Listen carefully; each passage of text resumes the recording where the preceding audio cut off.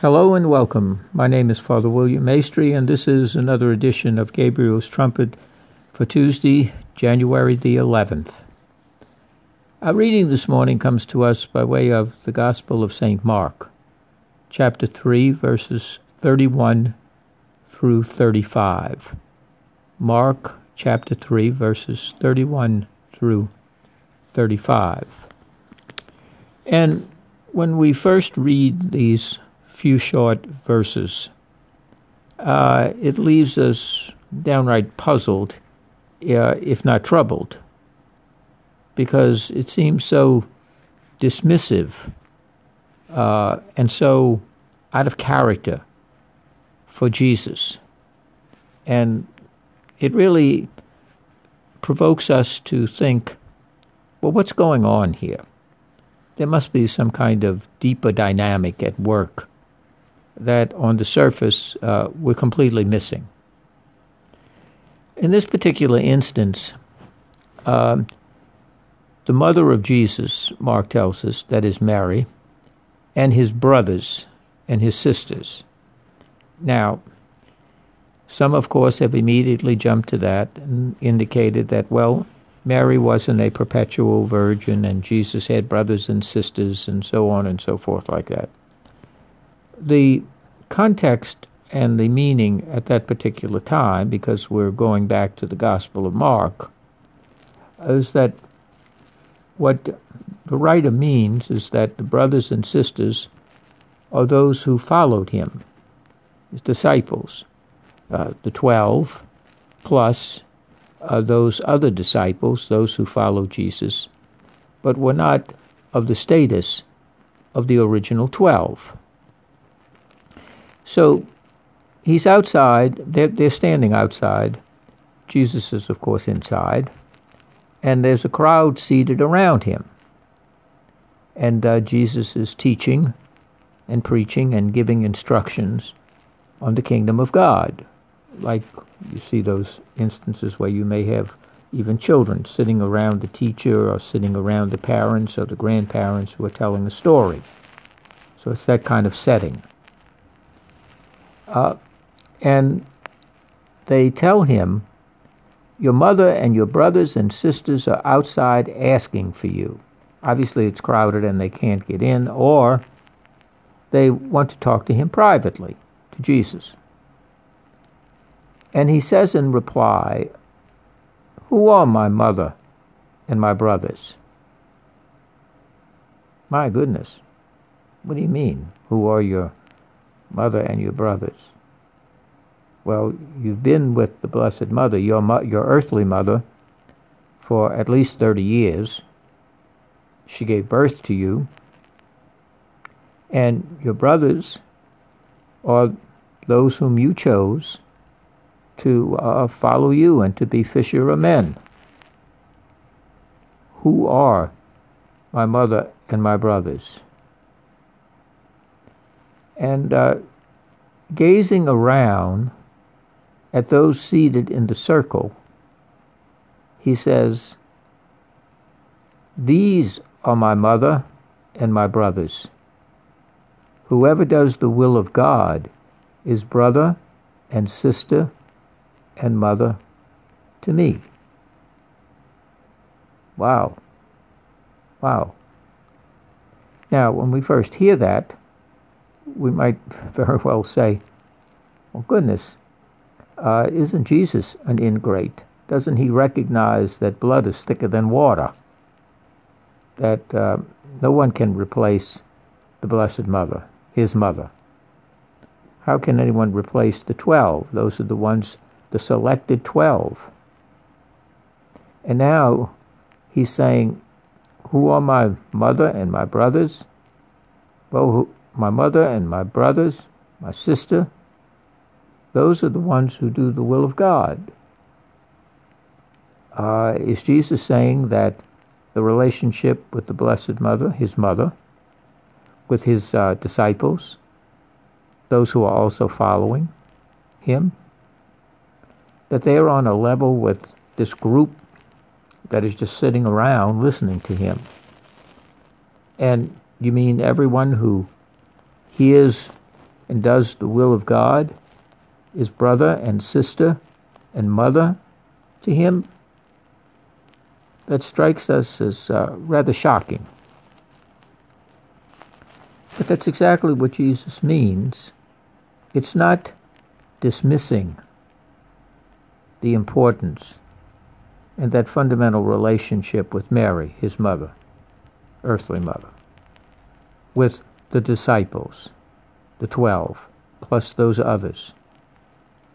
But he is saying that there's a whole series of relationships that transcend the earthly bounds of blood and of in-law relationships. There are relationships that are spiritual, relationships that transcend these earthly, natural realities that bind us together, that are good, very good. But there are those who are mother and brother and sister because they are related in oneness of a spiritual blood, a spiritual tie, a spiritual connection. In other words, not everyone down through the ages, none of us, have had the opportunity to sit around the feet of Jesus and listen to him physically preach and teach and tell us about the kingdom of God. Not in the way that that circle was around Jesus. And Jesus is saying, if we do the will of the Father in the Holy Spirit, we are sitting around. We are in the circle of the family of God. And that happens when we read the Scriptures. When we offer the holy sacrifice of the Mass, we're at the Last Supper. When we read the Scriptures each morning and really meditate upon them and pray them and carry them out in our everyday life, we are sitting around that circle. We are present there. We are present. And we are the brother and sister and mother to Jesus because we have the desire to do the will of the Father, which is why Jesus came. Jesus says, I do not come to do my own will, but the will of the one who sent me. I come to do the will of the Father. Jesus tells the Pharisees, my bread, my food, my wisdom, symbol of bread, is to do the will of the Father. And therefore, if we share the bread, the word, and the will to do God's will, we are partaking with Jesus. We are present. We are there as his mother and brother and sister to him. So it's a very important reminder that each and every one of us, right now, this very day, as we open our Scriptures, as we read the Scriptures, if you have the blessing and the opportunity to attend Mass this morning, when you pray, when you do something this day in accordance with God's holy will, to God's glory, to God's praise, you are being brother and mother and sister to Jesus himself. You are present, and he is present to you this very day. That puts a whole different perspective on our life, doesn't it? It reminds us that we are never alone. We are never without family ties, because there is a tie and a binding and a grace that transcends the natural bounds of relationship in this world.